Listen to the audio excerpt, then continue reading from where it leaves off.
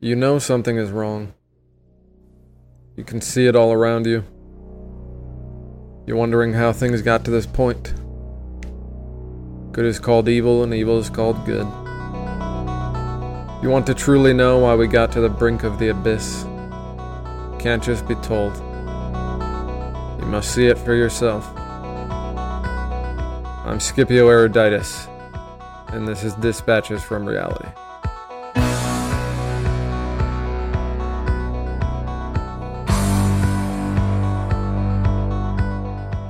Hello, hello. I am your author, your narrator, your host, Scipio Eruditus.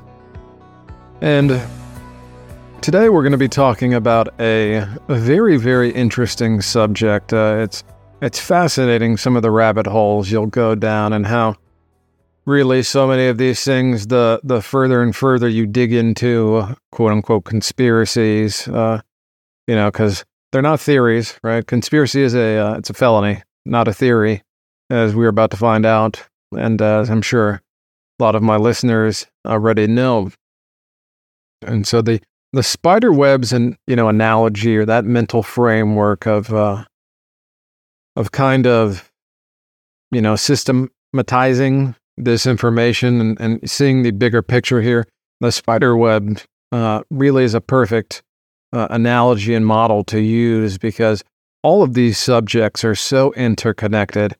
And today's topic, we're going to be talking about abiotic oil and why oil is actually a renewable resource. And I'm sure for a lot of people, when I first ran across some of this stuff, it's at this point, this is one of these topics that if you try and look this information up on any major search engine, it is extraordinarily hard to find information about. So thankfully, when I first came across this topic, maybe 5 or 6 years ago now, the search algorithms had not been, perfected yet from their propagandistic standpoint. Your search engines were a lot more free. And, 5, 6 years ago, you could find topics about this. If you searched in abiotic oil or oil renewable resource, you would find a lot of stuff about it. And when I was assembling information for this article, it was a chore to find some of this stuff. I had to go to some different search engines. DuckDuckGo, Google, these things. Google's obviously been bad for a long time, right? But as I was doing this one, DuckDuckGo, it has just really gone downhill in a precipitous way. And so, a lot of this information, if you're looking for, more taboo topics, if you're not trying to get the mainstream, Yandex seems, their search engine seems to be pretty on point as far as a lot of these topics. As far as when you search something in, you're going to find things related to that topic. You're not going to get, the debunk on why, Snopes says, or et cetera, et cetera. And so, but it just goes to show you that this stuff is buried so deep in the algorithms for a reason. And it's very hard to find this information for a reason because it blows apart so many of the other BS narratives we've been fed over the last, 150 years since the quote-unquote discovery of petroleum oil. Never mind the fact that humans have been using oil as, in this fashion for lamps and other things. Thousands of years, and even petroleum. And so the infamous Rockefeller family are going to be taking center stage here today as they are, instrumental in the propagation and dissemination of so many of the faulty narratives surrounding this substance. And one of the biggest is that it is a finite resource, right? Think about the wars that have been fought over that lie alone. Oh yeah, we got to go and fight this war in the Middle East or fight that war in the Middle East because the oil is going to run out. Never mind the fact that the U.S. has been a net exporter of oil for the better part of the last decade. Just totally ignoring that fact. There's no even reason why we should care about the oil in some other far off place. But it becomes even more absurd and even more even more serious when we realize, well, this is a renewable resource. It is not at all what we have been told. Not at all. And the implications, the downstream effects of these truths, they are staggering to consider. Staggering to consider. Think about all the geopolitical and economic turmoil that has flowed from oil and oil prices. Think about all the lives that have been snuffed out, all the wars that have been fought, bickering over this substance that, honestly, a great deal of the world realizes the truth for what it is.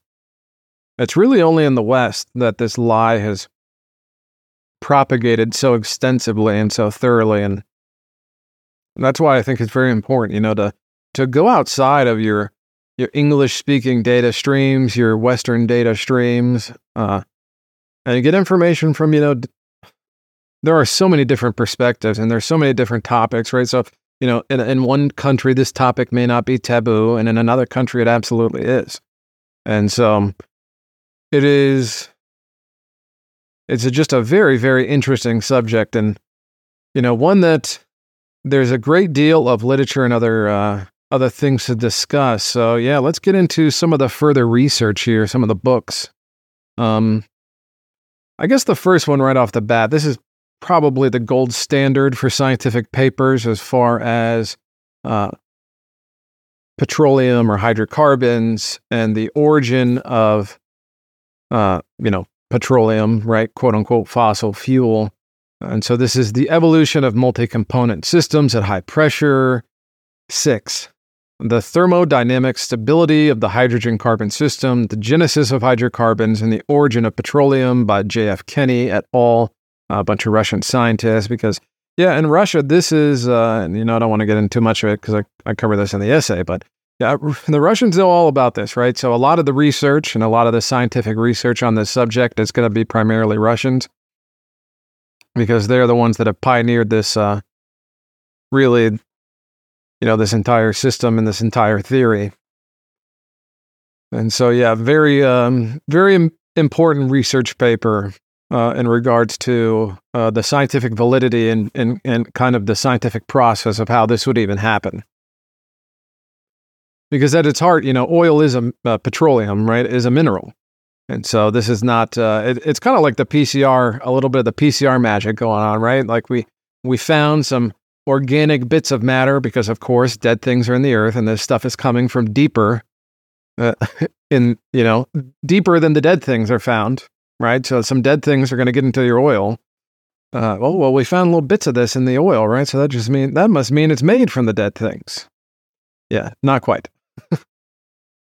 Next book up here, we have The Great Oil Conspiracy by Jerome Corsi of QAnon fame. And before Mr. Corsi got involved in all that stuff, he's written a lot of books, and I kind of have a bone to pick, I guess. The book, there's a lot of good information in the book, and it covers a lot of good stuff. But the whole idea, and I mean, Mr. Corsi is obviously a good researcher, and he knows a great deal about the history of what we're talking about, and especially from a taboo angle.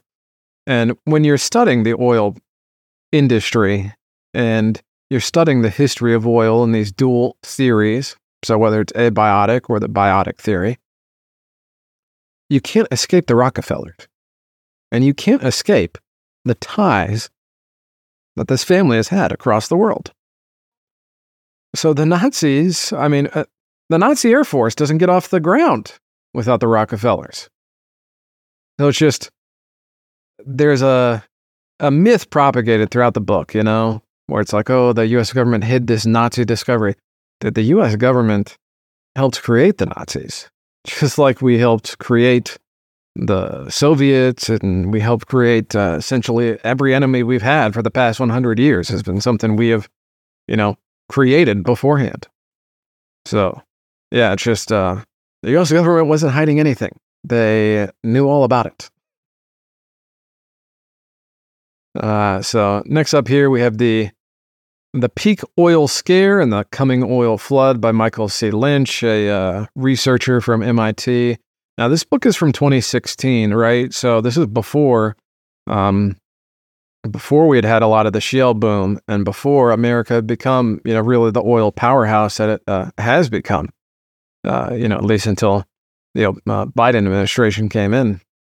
But so when, Mr. Lynch was making these predictions, this is before we'd seen some of this stuff. And so the book has aged remarkably well, and he really debunks the entire concept of peak oil. Now, he's coming from it, not from the abiotic lens, but just from the different perspective. But regardless, even from the traditional understanding of petroleum, we're not anywhere near tapping these things. And of course, because they refill, we're never going to fully tap them. And Mr. Lynch's book, still a good read, despite, it being a little bit more dated in terms of, current goings on. Up next, we have Big Oil and their bankers in the Persian Gulf, 4 horsemen, 8 families, and their global intelligence, narcotics, and terror network by Dean Henderson. I'm a big fan of Dean Henderson's work. He's got a couple of good books that I highly recommend the readers and the listeners look into. But this one here, Big Oil and their bankers in the Persian Gulf, I mean, the title really kind of says it all. It's right out the gate.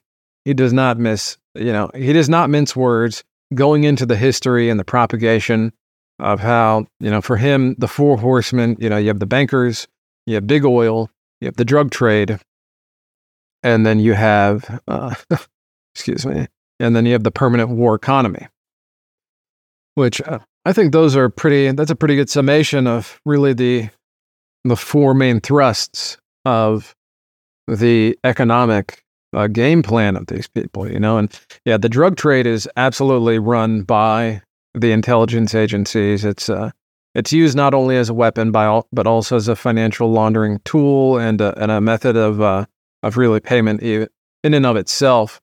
And so, eventually, it's a topic I've talked about, I've written about before at least. So crafting a cartel, if you're interested in that, check out that essay. Yeah, I'm really terrible at self-promotion, so I guess I'll throw the plug in here now, right?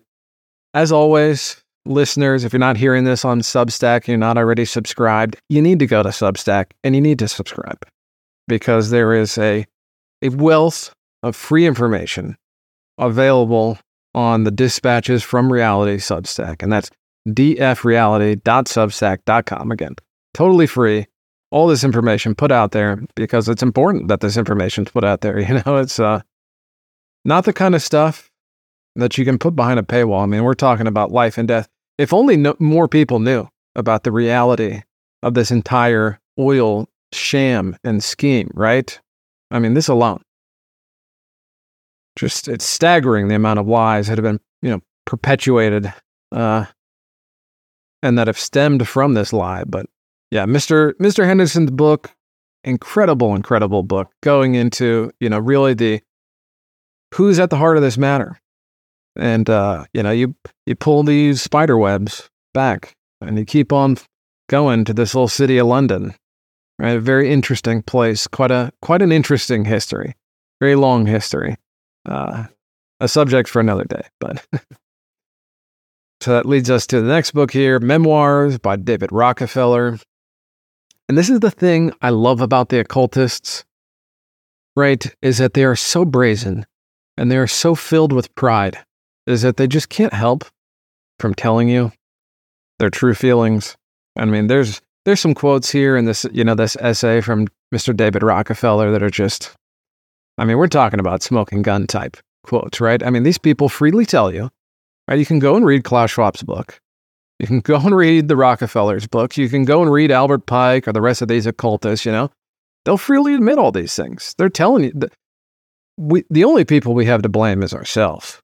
Right? For not taking these people seriously, for not taking them at face value. I mean, they've told you what they want to do.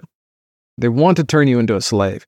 They don't want you to drive. They don't want you to, even eat meat anymore, right? Even have any real food. They want you to They want to inject you with things that are made out of cockroaches, and then they also want you to eat the cockroaches. And they're very upfront about it. So really, we only have ourselves to blame because, Mr. Rockefeller lays it out in his memoirs quite extensively. And so, to wrap up the book section here, we have The Rockefeller File by Mr. Gary Allen, just a courageous truth teller, someone that understood a lot of these subjects in a very deep way, and he paid for it with his life, right? So one of the many authors and researchers that have been assassinated by the Central Intelligence Agency. But really, that just further validates so much of his research. I don't know if Bill Cooper would have been, not that he didn't have a big impact, right? But so much of why Bill Cooper's had such a big impact after his death is because it testifies to how big of a threat he was, of what he was saying was so true. And in much the same vein, Gary Allen's research on the Rockefellers in this book and, on other topics such as the international drug trade and the government's complicity in it. I mean, the proof is really all laid out here, right? And the fact that Mr. Allen paid for so much of this information with his life just goes to further show you and really validate what's being said here is that when you pull the curtain back in these kind of intimate ways on these families, they do not appreciate it. They do not appreciate it. And that, leads us into one of the first videos we have here of Representative Larry McDonald. And he was the chairman of the John Birch Society. One of the few congressmen to ever be shot down, right? So the Soviets accidentally, quote unquote, shot Mr. McDonald's plane down, killing him and, over 100 people on this aircraft, and no repercussions for the Soviets. No repercussions. Yeah, this is why your Congress critters don't say anything, why they keep their mouth shut, and why they don't talk about the New World Order that every single president, basically, for the last 70 years has been talking about openly. Well, they get reminded of Representative McDonald and what happened to him when he didn't keep his big mouth shut.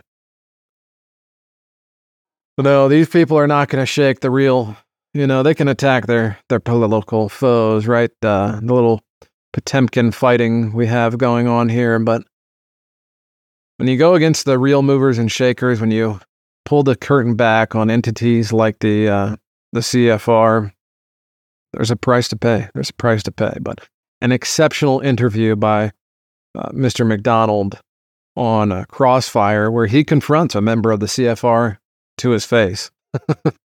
Yeah, he been a courageous man, and it's really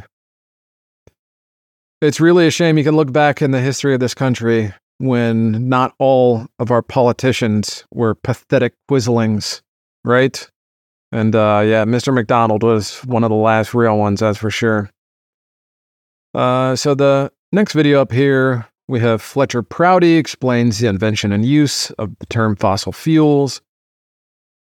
And Mr. Prouty, an interesting character, very interesting character. I'm kind of torn on him, but the video nonetheless, a very good history and look into the genesis of the term fossil fuels, how that was disseminated, how that even came across. A short video, right? Not too long, but goes into a lot of the same subjects that we're about to cover in this essay.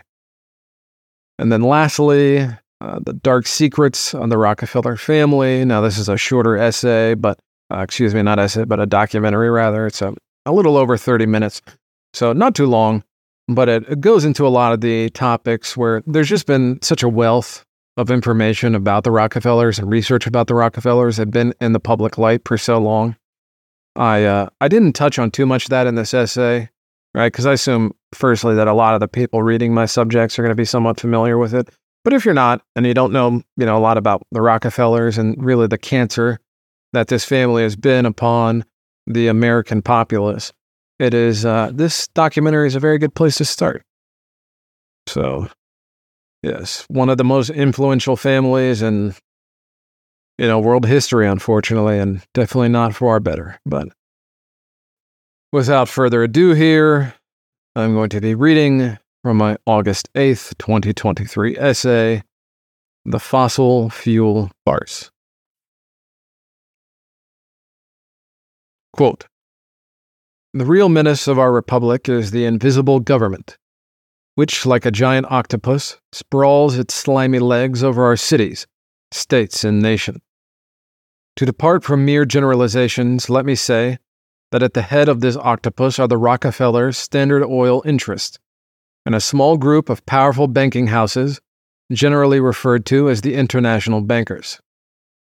Powerful international bankers virtually run the United States government for their own selfish purposes. They practically control both parties, write political platforms, make cat's paws of party leaders, use the leading men of private organizations, and resort to every device to place a nomination for high public office only such candidates as will be amenable to the dictates of corrupt big business. These international bankers and Rockefeller Standard Oil interests control the majority of the newspapers and magazines in this country. It operates under cover of a self-created screen and seizes our executive officers, legislative bodies, schools, courts, newspapers, and every agency created for the public protection." John F. Hyland, Mayor of New York City, Democrat, from 1918 to 1925. End quote. The 20th century, sometimes referred to as the American century, was a veritable whirlwind of military-grade psyops, pernicious lies, dastardly deceptions, grandiose absurdities, occult propaganda, and ostentatious fabrications of the highest order. That psychological storm has only intensified in the advent of the Internet age, with these fictitious occult meta-narratives and anti-truths now spawning on a daily basis. We are so bathed in these fables at every stage of life that we no longer even perceive or appreciate their impact upon us. Indeed, it is truly impossible to understate the magnitude and frequency with which new attacks upon our mental and spiritual faculties are now launched. Immoral absurdities have become canonized as our new cultural cornerstones. The overarching theme of the 20th century was not wars for oil, nuke scaremongering, the alleged space race, or even its many genocides. It is control. Control of our minds through mass media. Control of our medicine through the cartelization of healthcare. Control of our breeding through eugenics and abortion. Control of our churches through 501c3 regulations. Control of our children through public schools. Control of our wallets through fiat currency. And ultimately, control of our very body and soul. One of the most fundamental ways we have been controlled is through artificially placed limits upon our energy production. And no, I don't mean that in a woo-woo or new age sense. What I mean rather is that petroleum, i.e. fossil fuel, is not a scarce resource. It is a renewable, mineral compound formed through natural geological processes. The Rockefeller clan, one of the legacy banking bloodlines within America, have ensured that this pernicious fabrication has utterly ensorcelled our society. They are certainly not the only culprit responsible for perpetuating this fable, but their companies, trust funds, foundations, and media lackeys have done the lion's share of the work to incept this idea within our national consciousness. As always, let us first define our terms by turning to the CIA's pet project, Wikipedia, to see what they define as a fossil fuel. Quote, "A fossil fuel is a hydrocarbon-containing material such as coal, oil, and natural gas, formed naturally in the Earth's crust from the remains of dead plants and animals, that is extracted and burned as fuel. End quote. And as the Freemason-founded Encyclopedia Britannica states, quote, all fossil fuels contain carbon, and all were formed as a result of geological processes acting on the remains of organic matter. End quote. Both of these statements are quite simply demonstrable falsehoods and spectacularly fail to account for the totality of the evidence available to us. The Al Shaheen oil field is now the deepest borehole and oil rig in the world, at 40,604 feet. This is well beyond the depths at which we have ever found a fossil, currently standing at 8,579 feet. The deepest point at which scientists have found bacteria is 4,564 feet, while algae has never been discovered in water deeper than 850 feet. Regardless of the logical absurdities required to believe that liquefied dinosaur flesh powers your car, oil is clearly being formed in a location that precludes the possibility that organic life, no matter the age, could somehow contribute to its formation. The lies that have undergirded the oil century are no less fabulous than the lies undergirding many of modern society's foundational beliefs. Quote, the drive of the Rockefellers and their allies is to create a one-world government combining supercapitalism and communism under the same tent, all under their control.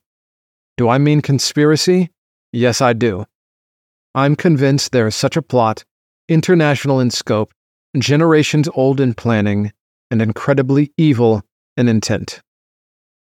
Congressman Larry P. McDonald, Democrat, Georgia, President of the John Birch Society. End quote. Since we are told fossil fuels are millions of years old and entirely derived from organic matter, it is definitionally a scarce and non-renewable resource. And this also could not be further from the truth. Petroleum and natural gas reservoirs have been repeatedly shown to replenish themselves over time. Quote, recent measurements in a major oil field show that the fluids were changing over time, that very light oil and gas were being injected from below, even as the producing oil pumping was going on, said chemical oceanographer Malin Kennicott. They are refilling as we speak, but whether this is a worldwide phenomenon, we don't know. The inflow of new gas and some oil has been detectable in as little as 3 to 10 years. From the Daily Herald. End quote. The phenomenon is well documented within both the media and scientific literature. The fact that oil and natural gas continues to replenish itself from reservoirs deep within the earth directly refute the idea that fossil fuels are somehow biotic in nature. The abiotic theory of petroleum creation was a topic explored quite extensively by Russian scientists during and after the Cold War. Dr. Jerome Corsi discusses the truly staggering body of scientific evidence backing this theory up. Quote, beginning in 1940, Stalin commissioned a scientific examination into every aspect of petroleum, including how it is created, why reserves are formed, how the oil can best be discovered and extracted. Between 1940 and 1995, Russian scientists published some 347 scientific publications on the Fischer-Tropsch process, on the way to obtaining some 170 Fischer-Tropsch patents. By 1951, Professor Nikolai Kudryavtsev articulated what today has become known as the Russian-Ukrainian theory of deep abiotic petroleum origins. Essentially, the theory rejected the contention that oil was formed from the remnants of ancient plant and animal life that died millions of years ago. From The Great Oil Conspiracy. End quote.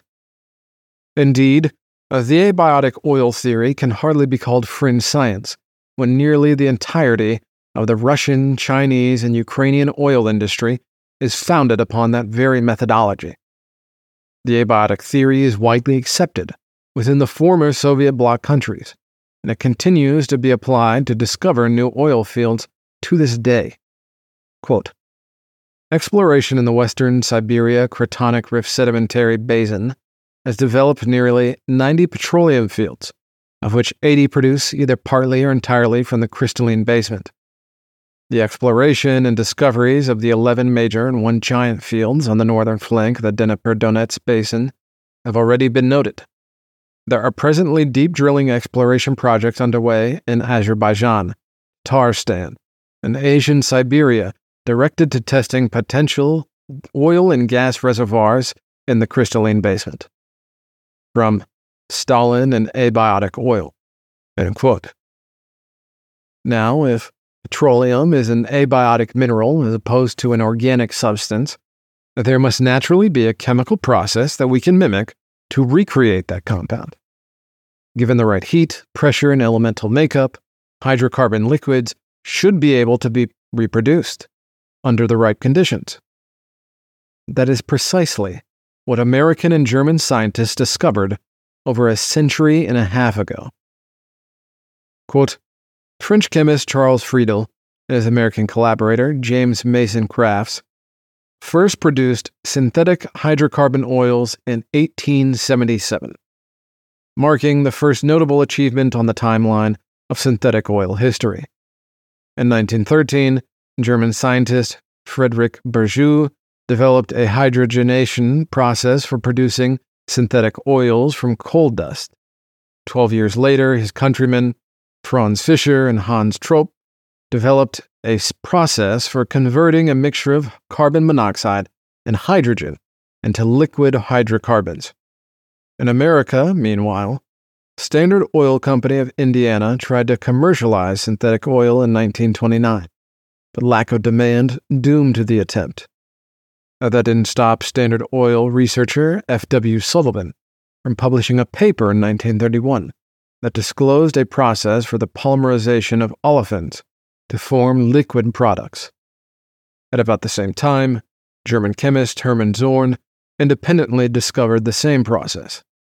Their discoveries laid the groundwork for the eventual widespread use of synthetic oil. From The History of Synthetic Oil and AmSoil. End quote. This process, called the Fischer-Tropsch process, is used to inject hydrogen into gaseous carbon at high heats. Eventually, it is synthesized into a usable liquid form. As industry analysts and oil historians will attest to, the Rockefeller-owned Standard Oil Company was pivotal in exploring these avenues of research. This is clearly not a theoretical science of little import, as it has been used quite extensively in the past, and to great effect. Synthetic fuel played a pivotal role in the ability for the German war machine to even function in World War II. The Germans made extensive use of the Fischer-Tropsch process to synthesize oil from coal and other chemical derivatives in order to fuel the Wehrmacht and Luftwaffe. Quote, IG Farben was enthusiastically embraced by Standard Oil, as well as other major American corporations, like DuPont and General Motors. In fact, without the explicit help of Standard Oil, the Nazi Air Force would never have gotten off the ground in the first place. The planes that made up the Luftwaffe needed tetraethyl lead gasoline in order to fly. At the same time, only Standard Oil, DuPont, and General Motors had the ability to produce this vital substance. In 1938, Walter C. Teagle, then president of Standard Oil, helped Hermann Schmitz of IG Farben to acquire 500 tons of tetraethyl lead from Ethyl, a British Standard subsidiary.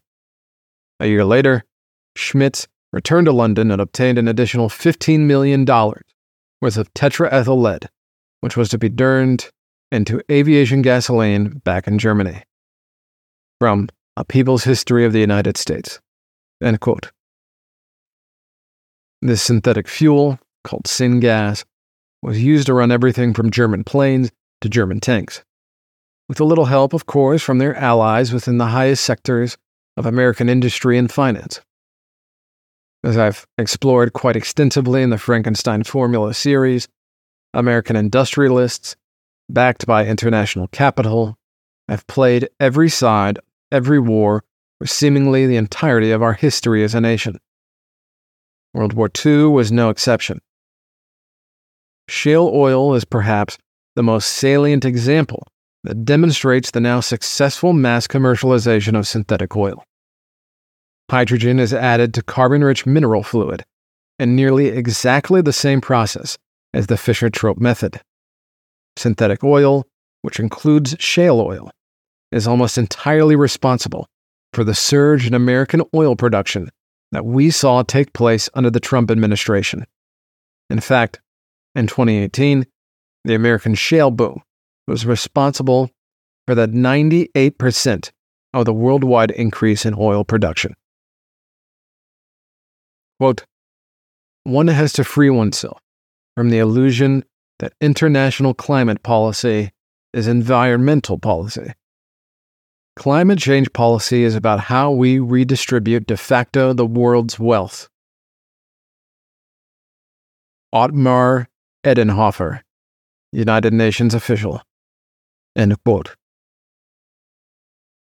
As the Freemason Vladimir Lenin famously said, the best way to control the opposition is to lead it ourselves. The Rockefeller clan and the money changers have utilized this devastatingly effective stratagem for centuries.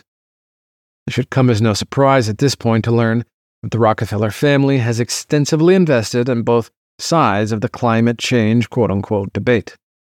They continue to fund major climatist organizations such as 350.org and Greenpeace to the tune of billions of dollars. Through their public foundations, grants, and charities, the family has funded comprehensive pro- and anti-global warming research and media advocacy campaigns. Now, why would a family that makes its wealth through oil and high finance go on to heavily invest in organizations that seemingly attack their very livelihood? I'm sure it has nothing to do with the fact that perpetuating the fallacy of peak oil and climate destruction undergirds the very foundational lies of the American oil industry as a whole. Both sides of the so-called climate debate are either tacitly or openly acceding to the faulty premise first perpetuated at the turn of the 19th century. Oil is scarce, and it is running out with disastrous consequences for humanity. Cue the terrifying soundtrack. Despite continual predictions for the better parts of the last century that peak oil, quote-unquote, has arrived, much like the global warming/cooling prophets, these prognosticators have demonstrably proven themselves false as the oil continues to flow well past their pessimistic timelines. Yet, like all false prophets, their predictions prove hollow, and they simply move the dates of our impending demise further back, with nary a mention of their previous failures. Like the COVID psyop, the solutions for every issue always seem to end up with us handing over even more of our national sovereignty into the grimy claws of an unaccountable international power structure. The conspirators' own words indict them once again, making it painfully clear what the real goal of the climate hysteria movement is. And it's not about the polar bears. Quote, the threat of environmental crisis will be the international disaster key to unlock the new world order. Soviet Union President Mikhail Gorbachev, Freemason. End quote. This belief is echoed by America's politicians as well. Quote, we have got to ride the global warming issue. Even if the theory of global warming is wrong, we will be doing the right thing in terms of economic policy and environmental policy. U.S. Senator Timothy Worth, Democrat, Colorado. End quote. This is the Hegelian dialectic in action. As with all psyops and mass rituals, the lie is not the point. It is what the lie causes you to believe. That is truly the point. And there's a laundry list of lies regarding petroleum, but regardless of the lies being spread by the regime and its mockingbirds, their lies always lead to the belief they want to inculcate in us. The ultimate goal of climate hysterics and the peak oil narrative is prepping the mental battlefield, readying the masses to accept worldwide governance by an enlightened Luciferian priest class of intergenerational moneylenders. Climate policy is not about the climate. It is about control. Quote, some even believe the Rockefellers are part of a secret cabal working against the best interests of the United States, characterizing my family and me as internationalists, inspiring with others around the world to build a more integrated global political and economic structure. One world, if you will. If that's the charge, I stand guilty, and I'm proud of it. From Memoirs by David Rockefeller, CEO of Chase Bank, founder of the Trilateral Commission. End quote. If the idea of an entire industry ignoring basic science and simple logic and the ruthless pursuit of profit is still too hard for you to stomach, consider another major industry that operates in almost precisely the same manner. The Diamond Cartel, created by Freemason Cecil Rhodes, still maintains a stranglehold on the international sale of this mineral.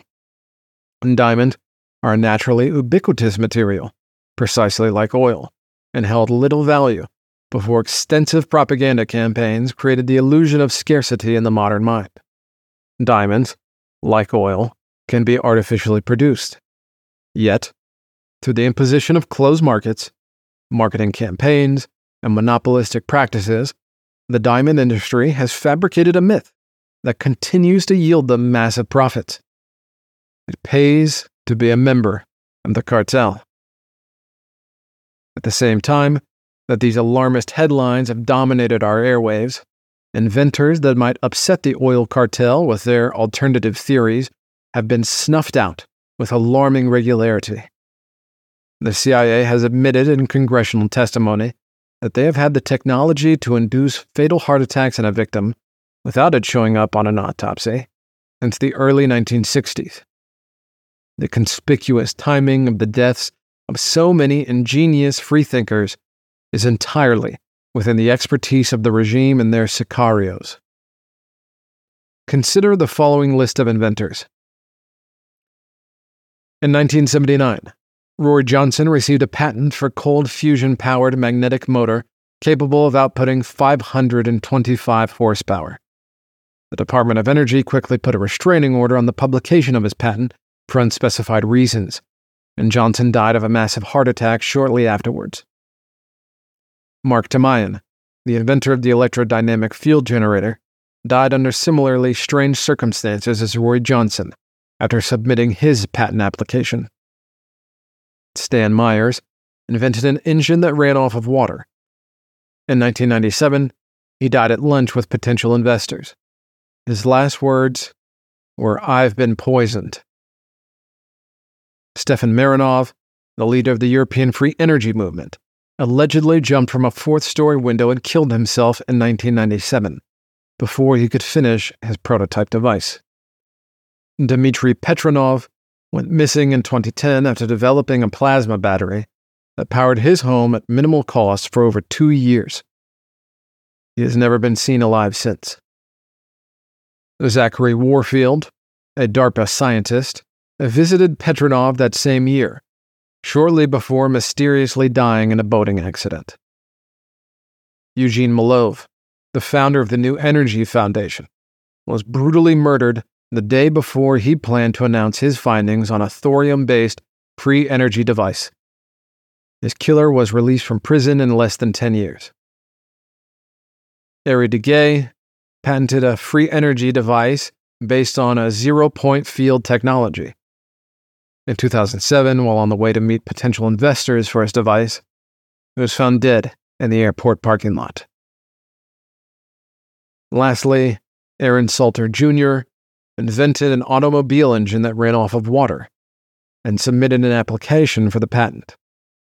Shortly afterwards, while working as a security guard at the Tops supermarket in Buffalo, New York, he was murdered during a mass shooting, quote-unquote, in 2022. This is just a small list of those who have been forever silenced in order to keep humanity under the mythological leash of finite energy. In truth, these discoveries are simply following in the footsteps of the illimitable Nikola Tesla, a visionary giant who had discovered or theorized technology such as direct energy weapons, wireless energy, and anti-gravitational flight over a century ago. In the early years of the 20th century, Tesla had already created the theoretical framework to wirelessly power light bulbs and other electronics from distances of over 2 miles. Tesla's theories have now openly become a reality, as New Zealand startup Emrod has been deploying this technology since 2020. We can only imagine the progression of such amazing technology if Tesla's notes hadn't been secreted away by the feds after his death in 1943. The questions that these revelations beg could be entire essays in their own right. How many wars were started on the fallacious premise that Middle Eastern oil rigs and Eurasian pipelines must stay flowing, lest civilization collapse? How much wealth has been extracted from our citizenry in the form of the ever-present energy tax imposed upon us? How much petroleum has the federal government prevented Americans from producing? How much technological progress has been buried in some nameless government vault? How many great minds have been forever silenced to protect Standard Oil's bottom line? Even for a seasoned parapolitical historian like yours truly, it is still exceedingly hard to fathom the amount of society-altering anti-truths that flow downstream of the fossil fuel farce. The totality of the mind war that has been waged upon the common man is a sobering pill to swallow. Swallow it we must. The foundation upon which modern society has been built is quicksand, and it is rapidly shifting beneath us. The control grids of the 21st century will be even more encompassing than the first. In order to prevent our children and our grandchildren from spending another century of enslavement to a rootless international cartel, we must begin to address the most fundamental assumptions of a society that has led us to the point where we now call evil good and good evil. As the COVID psyop has made painfully clear, there's already a worldwide governing structure that dictates policies to its regional governments from on high. I will reiterate a point I've made in previous essays because it bears continual repeating until it finally sinks in. We have already lost the battle against one world governance. We have de facto had such an arrangement since 1930 with the institution of the Bank for International Settlements. Our sovereignty was sacrificed on Moloch's brazen altar long ago. The sooner you accept this fact, the sooner you can begin to formulate an actual plan. To truly break these Luciferian paradigms, you must first realize that you are still fighting in the box they have created for you. Quote, "We are grateful to the Washington Post, the New York Times, Time Magazine, and other great publications whose directors have attended our meetings and respected their promises of discretion for almost 40 years. It would have been impossible for us to develop our plan for the world if we had been subject to the bright lights of publicity during those years. But the work is now much more sophisticated and prepared to march towards a world government. The supranational sovereignty of an intellectual elite and world bankers is surely preferable to the national auto-determination practiced in past centuries." David Rockefeller, CEO of Chase Bank, founder of the Trilateral Commission. End quote.